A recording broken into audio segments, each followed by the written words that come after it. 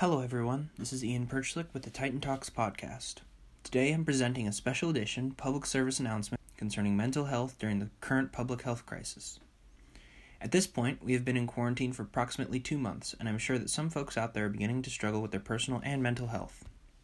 Now more than ever, it is essential that we pay attention to our mind and spirit. Now there are a few things that I've discovered that may help you cope with quarantine. Firstly, exercise. Exercise is super important to mental health and maintaining a healthy lifestyle in general. Whether it be physical or mental, it is very important. There are plenty of different options too. From yoga to dance to lifting weights and cardio, there's something for everyone. And with the extra time we all have, now is the perfect time to start that new workout regimen you've always wanted.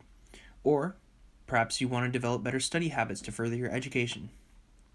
Another great way to keep yourself sharp and grounded is through music or writing. Personally, I've been brainstorming and planning a couple of projects that I will discuss at a later time, but it has definitely been beneficial to keeping me mentally stable. Lastly, I want to remind you to do the things you love. We have tons of free time now, so you all have the right reasons to follow your passions and develop new ones.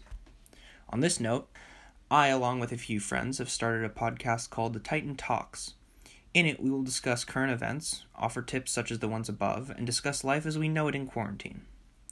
Once the school year starts, we have big plans to cover a lot of the happenings at Skyline and hope you'll join us for this special journey.